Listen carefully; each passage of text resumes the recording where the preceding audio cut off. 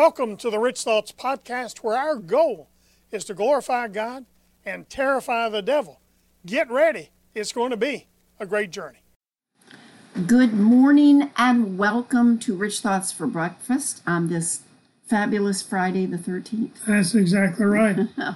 We have no fear Friday the 13th. That is exactly right. Because we got the Word of God. Amen. Hallelujah. And thank you, Jesus. And we don't fear anyhow because the Bible tells us not to. That is exactly right. Amen and hallelujah. We've been sharing every day a scripture. There are 365 scriptures in the Bible that says, do not be afraid. Or fear not, or whatever that, all saying the same idea. And today's is from Deuteronomy 1:17. Deuteronomy 1:17. It says, do not show partiality in judging. Hear both small and great alike. Do not be afraid of anyone, for judgment belongs to God. Hallelujah. Deuteronomy 1:17, in case you want to look it up. Yep, you need to get it. Get it and get it down. All That's right. it. On today's program, we're going to discuss 7 ways to handle adversity. Sounds like a good subject. One of my favorite quotes is by Mother Teresa, who was a truly remarkable woman of God.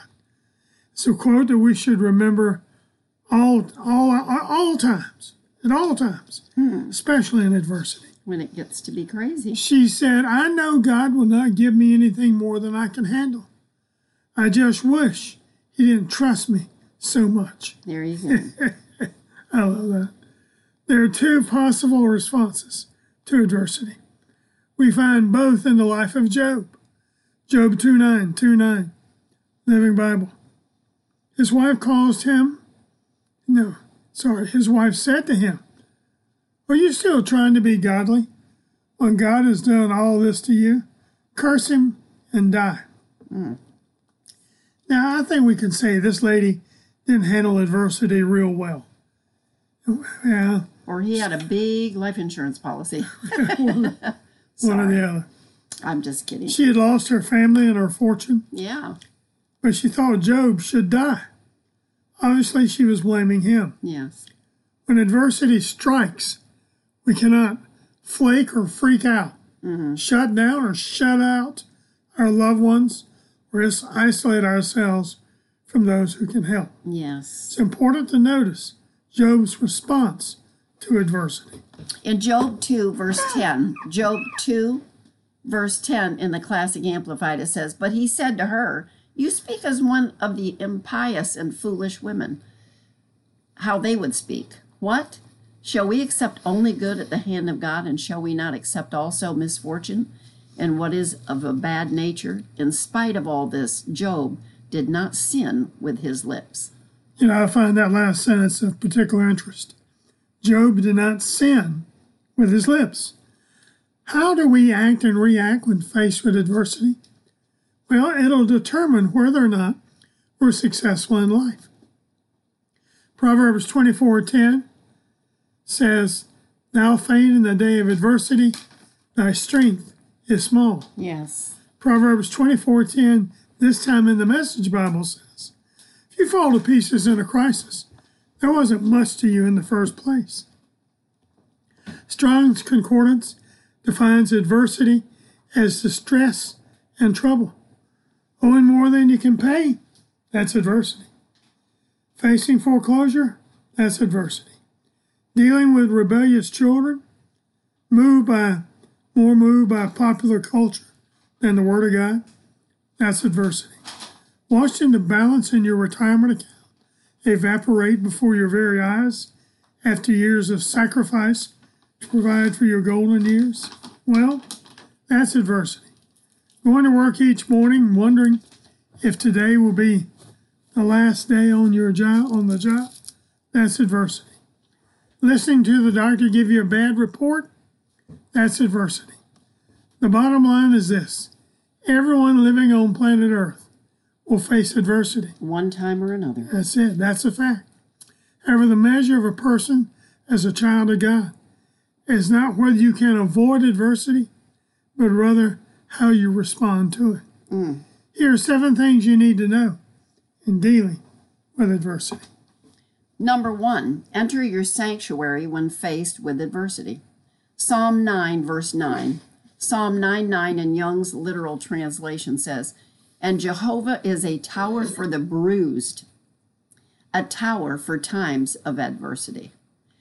The Classic Amplified translation of Psalm 9:9 says it this way: "The Lord also will be a refuge and a high tower for the oppressed, a refuge and a stronghold in times of trouble, high cost, destitution, and desperation." Such good scriptures of really comfort. Good. Psalm 37:39. Psalm 37:39 in Young's literal translation. "And the salvation of the righteous is from Jehovah, their strong place in a time of adversity." The Message Bible translation of that same verse, 37:39, is, "The spacious, free life is from God. It's also protected and safe. God strengthened, we're delivered from evil. When we run to him, he saves us." Hallelujah. Good scriptures. What a Good promise. promises. Amen. Number 2, engage your advocate in the midst of adversity. Job 36:15 Classic Amplified. He delivers the afflicted in their affliction and opens their ears to his voice in adversity. Psalm 4:1 Young's literal translation says, "To the overseer with string instruments, a psalm of David, in my calling answer thou me, O Lord, of my righteousness. In all adversity thou gavest enlargement to me, favor me, and hear my prayer." Now the contemporary English version of that scripture, Psalm 4:1, says, "Free me from my troubles, have mercy on me, and hear my prayer." Number 3, understand adversity is a trick of the enemy. Luke 16:8 in the Message Bible says, "Now here's a surprise. The master praised the crooked manager. And why? Because he knew how to look after himself. Streetwise people are smarter in this regard than law-abiding citizens. They are on constant alert, looking for angles, surviving by their wits. I want you to be smart in the same way, but for what is right, using every adversity to stimulate you to creative survival, to concentrate your attention on the bare essentials so you'll really live, and not complacently just get by on good behavior."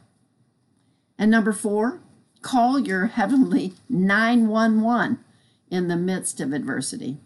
Psalm 18:6 in Young's literal translation says, "In mine adversity I call Jehovah, and unto my God I cry.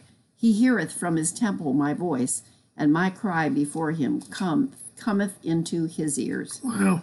The Message Bible translation of Psalm 18:6 says it this way: "My cry brings me right into his presence, a private audience." Wow. That's good. 2 Samuel 22:7. 2 Samuel 22 verse 7 in Young's literal translation says, "In mine adversity I call Jehovah, and unto my God I call, and he heareth from his temple my voice, and my cry is in his ears." Glory to God. Number 5, energize your opposition to adversity. Proverbs 18:14 Message Bible. "A healthy spirit conquers adversity." But what can you do when the spirit is crushed? Contemporary English version of that scripture, Proverbs 18:14, says it this way: "Being cheerful helps when we're sick, but nothing helps when we give up." There you go. Psalm 102:2 Young's literal translation. "Hide not thy face from me. In a day of mine adversity, incline unto me thine ear. In the day I call, haste, answer me."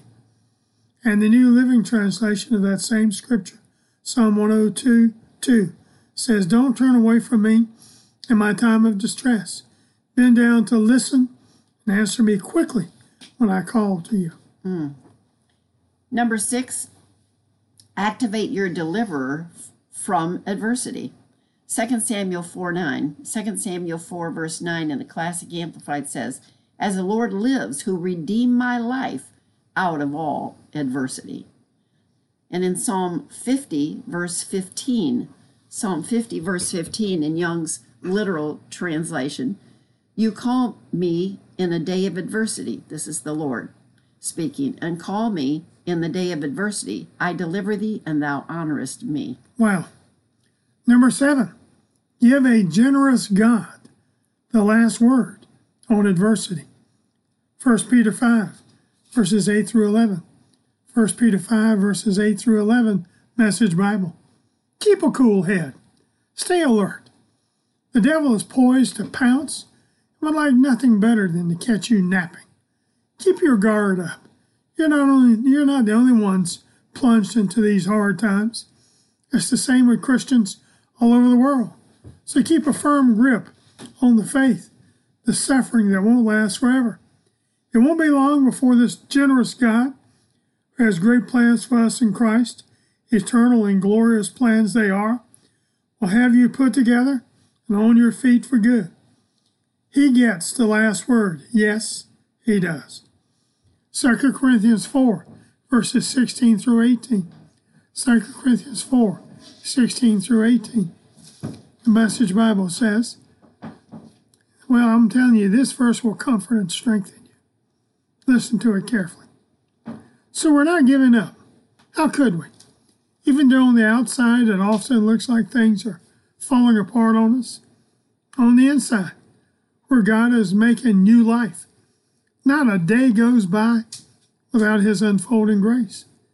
These hard times are small potatoes compared to the coming good times, the lavish celebration prepared for us. There is far more here than meets the eye. The things we see now are here today, gone tomorrow. But the things we can't see now will last forever. We started by quoting Job. We're going to end it the same way. Job 42:10. And the Lord turned the captivity of Job when he prayed for his friends. Also the Lord gave Job twice as much as he had before. That's a great scripture to personalize. And the Lord turned the captivity of Bev when she prayed for her friends. Also, the Lord gave Bev twice as much she had before. Sounded good with your name in it. Thank you, darling. You need to personalize it for yourself and get it down inside of you. There's a way to handle adversity, and the scripture tells us how to do it. So until tomorrow morning at 8:30 Eastern, God bless you. Happy trails. And keep thinking rich thoughts from the Word of God. We love you. We appreciate you. Bye-bye.